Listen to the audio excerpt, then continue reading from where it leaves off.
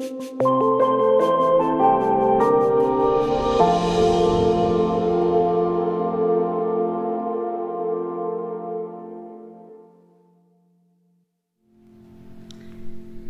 you ever stopped to really think about the importance of names? Maybe how much your name really matters to you? When we encounter someone new, what's the first thing we do? We always introduce ourselves by saying our names. Recent studies show that our names have the potential to actually influence our behavior, our physical appearance, our life choices, and how others perceive us. Our names also tell a story of our culture and where we come from. So why is it so important to use people's names? Some of you may remember a popular show in the 80s, Cheers. The theme song we sang along to, at least some of us, every week. Making your way in a world today takes everything you've got. Taking a break from all your worries sure would help a lot. Wouldn't you like to get away? Sometimes you want to go where everybody knows your name, and they're always glad you came. You want to be where you can see our troubles are all the same. You want to be where everybody knows your name. You'll be glad I didn't sing that, by the way.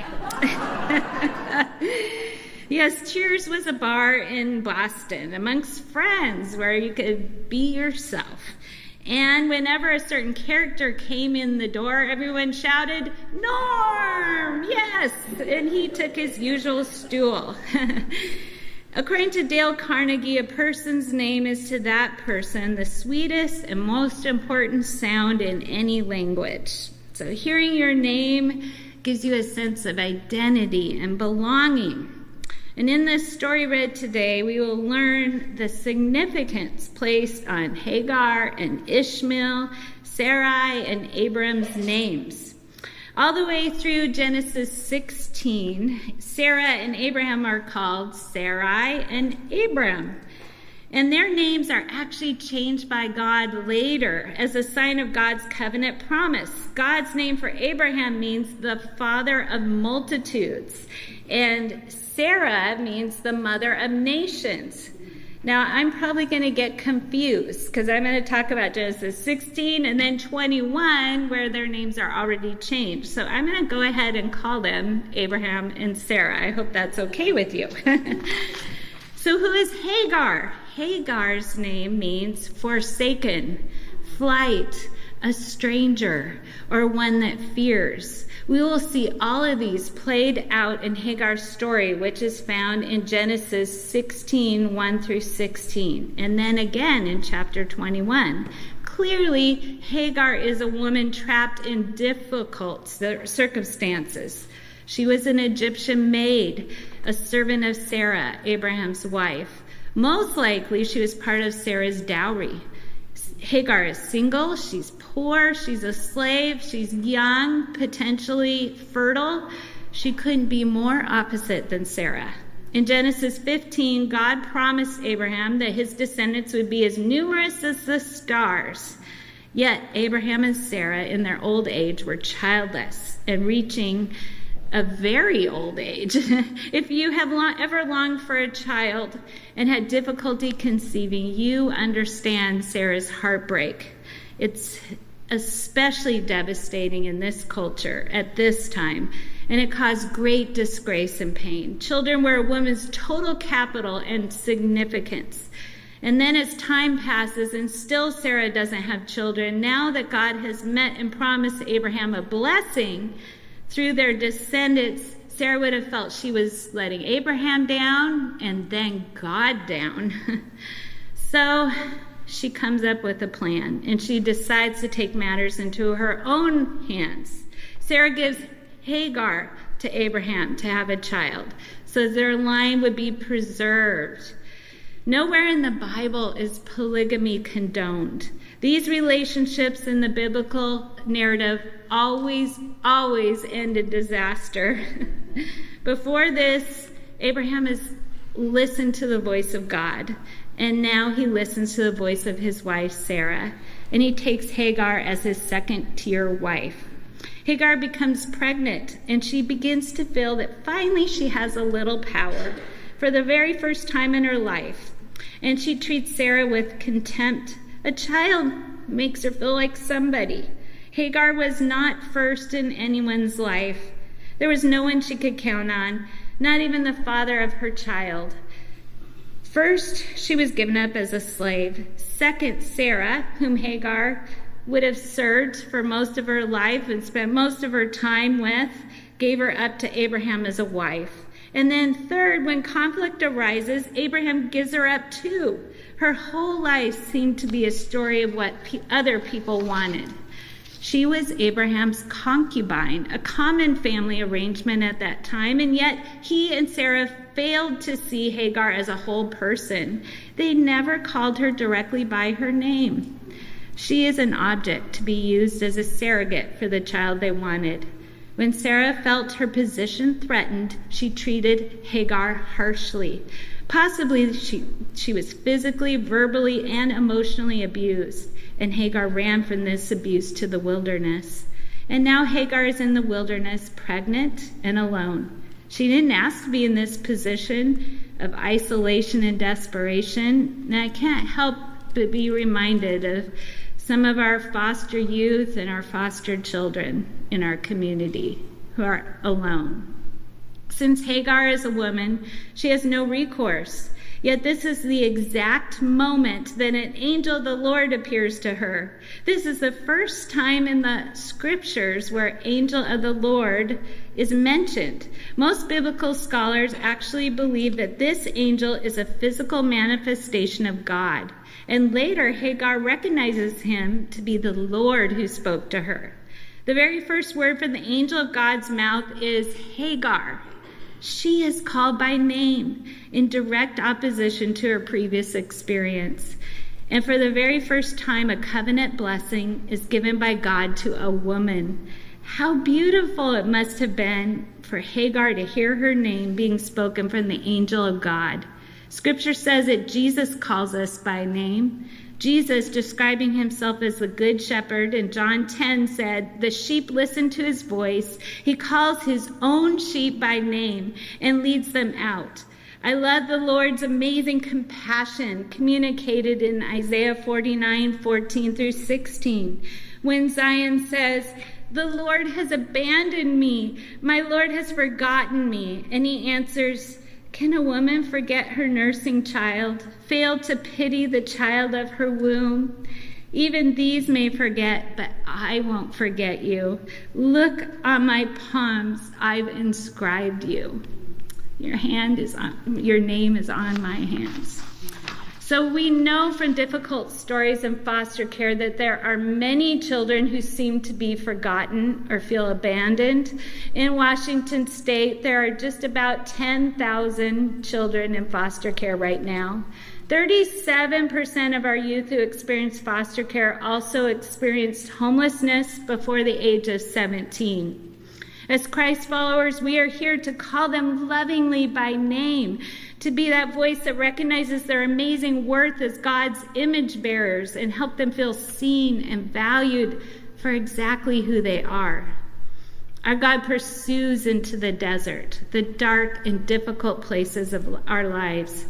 Jesus calls me by name, and once he has my attention, God so often starts with questions. The angel of the Lord first asked Hagar questions. If our God who knows everything starts with questions, shouldn't we be better listeners? Where have you come from? And where are you going? The questions aren't just about her situation that moment. They reflect her past and her future. When we find ourselves in the wilderness, these are really good questions to ponder. Where have I come from? How did I get here? Maybe like Hagar, circumstances beyond your control have knocked you off your feet. Or you may be more like Sarah. Some bad decisions of your own have caused those around you a lot of pain and trouble. God meets you in those places of examination, and he doesn't intend to leave us in the wilderness of loss. But then comes the next question. Where are you going? Hagar answers truthfully but not completely. She states she came from Sarah, her mistress, but does not say where she is going. And by focusing only on her past, Hagar confesses that she doesn't have a vision for her future. For Hagar, the directive to go back sure seems harsh. And let me be clear that God never intends for us to live in violent situations. We are never, ever to go back into the arms of someone who abuses us. Yet Hagar would be returning with a new knowledge of who she was and where she was going. She won't return defenseless or with the same status. She will return with a strong promise, a covenant blessing, receiving directly from God. Genesis 16:12 describes Ishmael, the son she would bear, as becoming a wild donkey of a man. The connotation being that he'll live a life of fierce independence and untamed strength. And that dialogue that began with a command to return and submit concludes with a revelation about the identity of Ishmael. This provides a prophecy for both mother and son that is anything but meek and dutiful. So, now Hagar, not a man or a patriarch, receives God's covenant blessing. I will greatly multiply your descendants, the Lord's angel added, so that they will be too numerous to count. Does that sound familiar? God told her that she was to give her son the name Ishmael. Ishmael means God has heard. Every time she called out his name, she would be reminded, God hears. Ishmael, Ishmael, God hears. God has heard. For the Lord has heard your painful groans. It doesn't say the Lord has listened to your eloquent prayers. To that point, there is no suggestion that Hagar prayed, but God has listened to your affliction. God has heard tears as well as prayers. He has heard your suffering, all those exhausted sighs and longings in the night. Psalm 34:18 says, the Lord is close to the brokenhearted. He saves those crushed in spirit. This is a love that can be counted on, a tough love. A love that perseveres and yet is gentle, the love of our Heavenly Father. There must have been times when Hagar said to herself, my people didn't look after me. Abraham didn't look after me. Sarah didn't look after me. But now I have found the one that is there for me. Hagar actually gives God a name. The first one ever in Scripture to do this is a woman. Remarkable. El Roi, the God who sees me. By naming God, Hagar announces the personal relationship and witness she now has with God. God hears her cries. God saw her. He cared about Hagar on a personal level. As a socially marginalized woman, her most intimate relationship, it turns out, is with God, and she is transformed by it.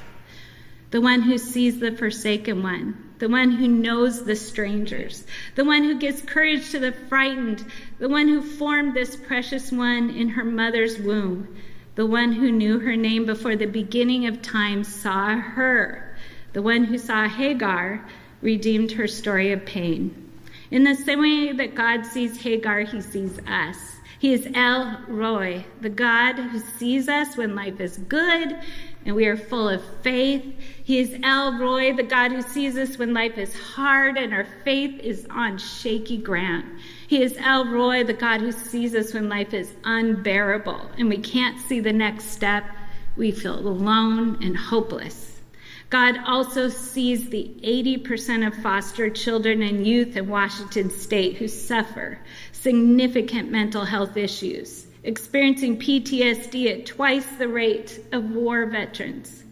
God sees the 40% of foster youth who will be arrested for allegedly committing a crime by age 17. God sees those 70% of female foster care alumni in our state who will become pregnant by the age of 21. God sees the over 70% of minors who have been sex trafficked in King County, who were in the foster system at some point. God sees them, shouldn't we? We are called as God's people and Free Methodists to not only see, but to do something. And so our Set Free and Fostering Hope ministries have been our hopeful response. And today I'm so pleased that Colleen Stark-Bell is going to share with us. She was planning to be with us, but she is going to be able to share with us by video. She is a social worker and one of the leads of our Department of Children, Youth, and Families adolescent unit, and I have a wonderful relationship with her. Colleen will give us a meaningful glimpse of the realities for foster youth and the impact of our work. Good morning. My name's Colleen Stark-Bell. I'm a social worker with the Extended Foster Care Program. I'm employed by DCYF, and my office is just down the street from your beautiful church on Lower Queen Anne. I was asked to come and speak with you this morning by your amazing pastor, Camille. Camille and my unit of extended foster care peers and social workers have really built a beautiful partnership with your church and with Fostering Hope, in large part because of the care and support and advocacy and love that you want to show youth who are in extended foster care and youth who are in regular foster care. I do want to share a little bit about the value and importance of the amazing furniture bank that you all have generously opened your hearts and your church and your items for these youth. I have the privilege of bringing many of our youth and extended foster care to this amazing furniture bank when they first move into their very own place as young adults. So many of the kids that we work with don't have families who are there for them to help them on moving day, to see their new place, and to really celebrate that milestone of youth development with them. It really is humbling and sacred to be able to be that person who takes them on that journey. And I often see their apartment when they first move in, and most of these youth have nothing. They don't have dishes. They don't even have a bed. And being able to work with Camille and your amazing church community and volunteers and bringing these youth and watching the look on their face when they walk in the door and see how fantastic the items are. I always notice there's some hesitation. I think they're not sure if it's really okay that they can take what they need. But Camille and the volunteers do such a beautiful job in welcoming them, making them feel included and valued. And it's so exciting for me as a social worker to see more of their personality when they pick out items specifically for their home. I know that your church community is not able to see this amazing process, but it's so important for me to let you all know that it is so meaningful. And the love and support that you are showing these youth, it truly fills their home with love and with support and with recognition that they matter. They matter to our community. They matter to you.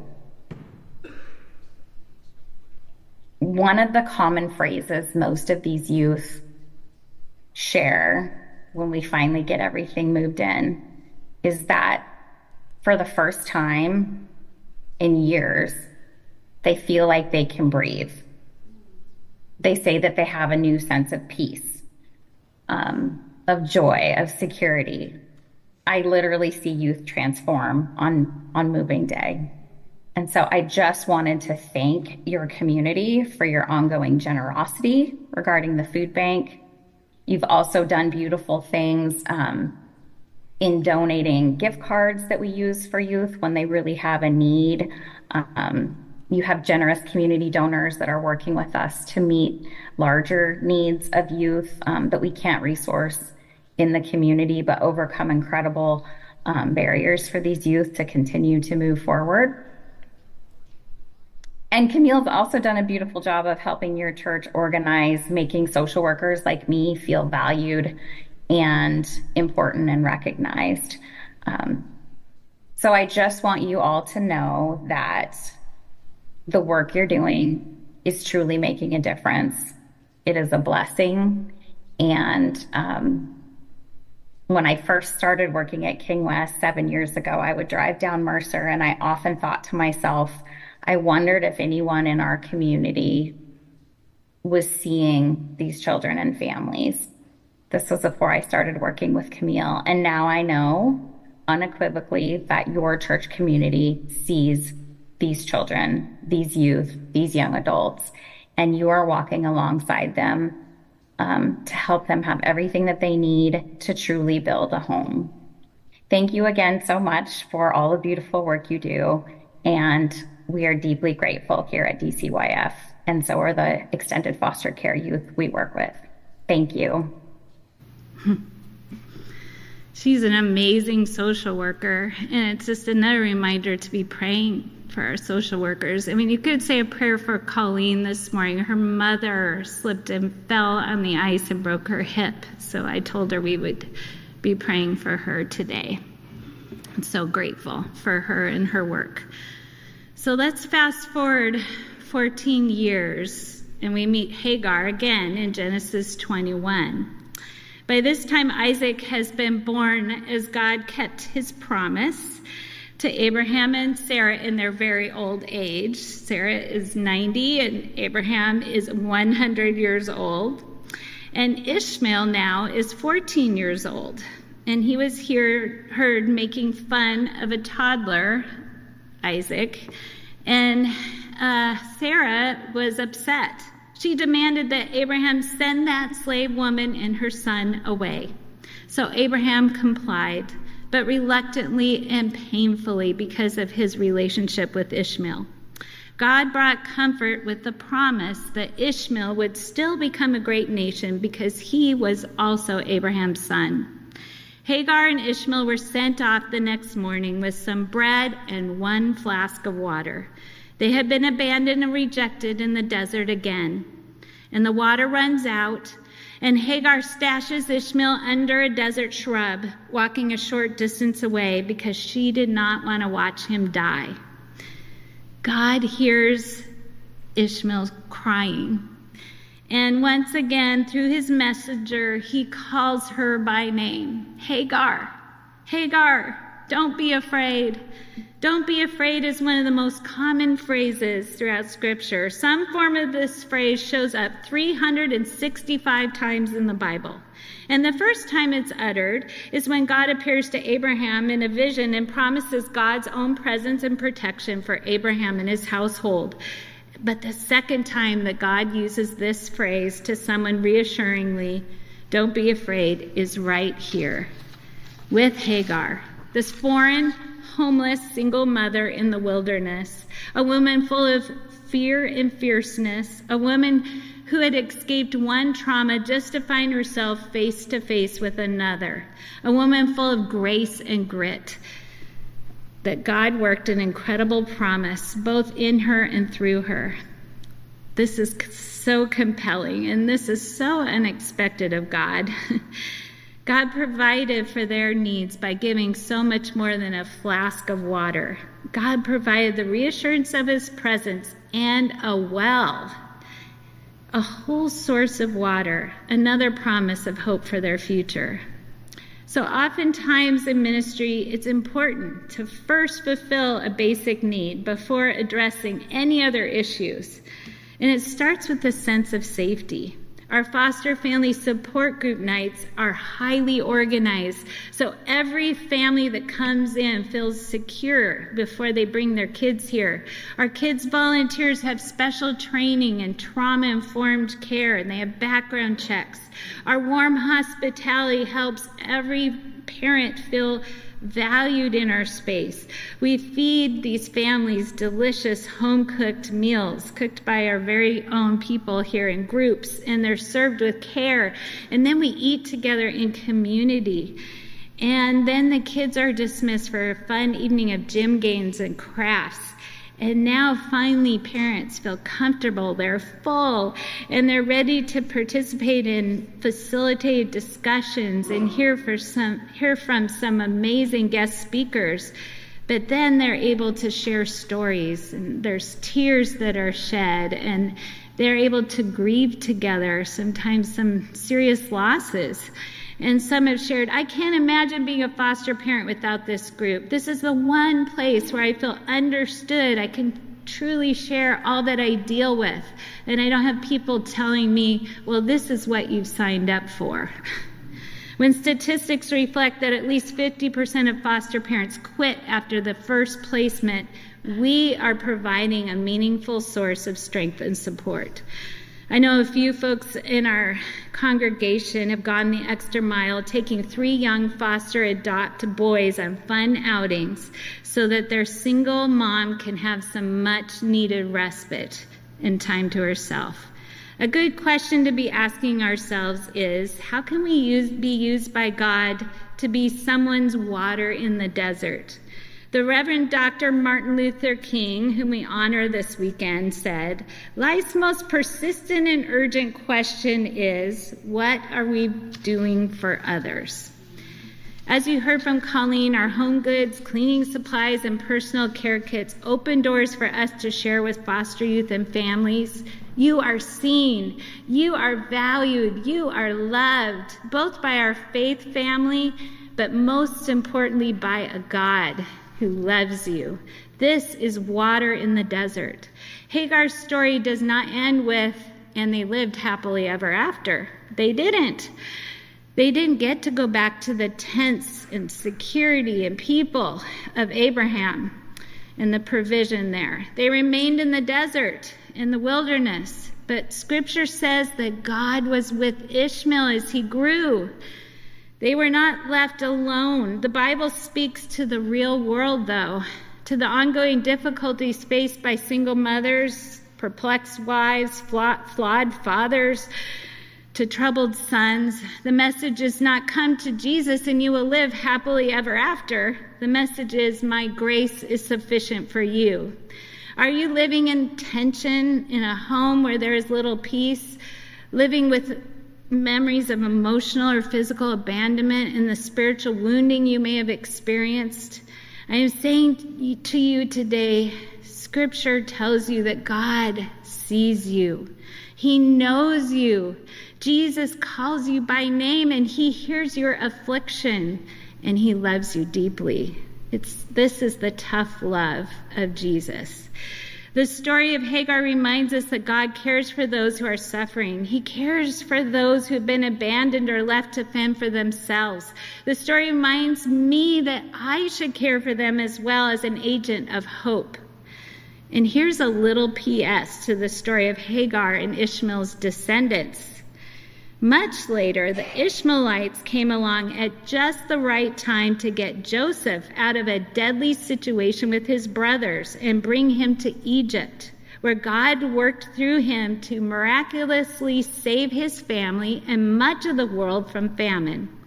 And also we know that one of the Ishmaelite territories was Moab.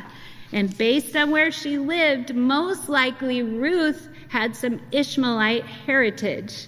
And we know that Ruth is in the lineage of Jesus through her marriage to Boaz.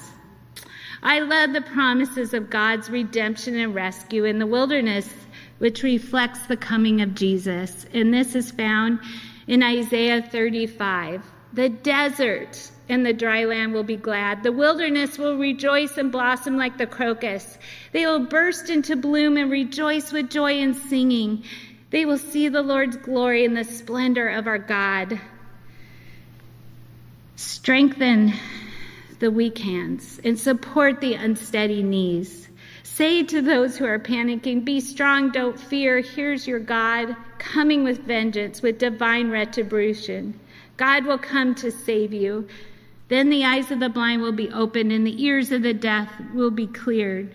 Then the lame will leap with the deer and the tongue of the speechless will sing. Waters will spring up in the desert and streams in the wilderness. The burning sand will become a pool and the thirsty ground fountains of water. Will you pray with me? El Roy, God of hope, as we hold the heaviness of painful stories this morning, we are thankful for the pictures of Jesus who comes to redeem all things. Jesus, our good shepherd, who calls us by name, who is our living water that we may never thirst. Fill us with your Holy Spirit, we pray, to overflowing, that we may be your refreshment to those in the wilderness. Oh, El Roy, you see those in pain today. You see those who are homeless and cold. Oh God, bring warmth and provision. Oh healer, we pray for your touch on Pastor Craig and Mark Guy and the mother of Colleen Stark Bell and others that we know. El Roy, our hearts are also heavy for those entrapped in isolation. We think of the young men and women who are walking the sidewalks of Aurora day and night, the foster youth who age out as teens with no family support. You hear their cries, oh God. The foster kids who have been passed from home to home with no sense of permanence. We bring all this pain and trauma to you, and we weep with you. Oh God, would you intervene and reveal yourself in powerful ways as you did with Hagar, and speak to us, El Roy, about what you would have us to do. We long to be a part of your gracious and redemptive plan. Oh Father, Heavenly Father, we pray in your holy name. Amen.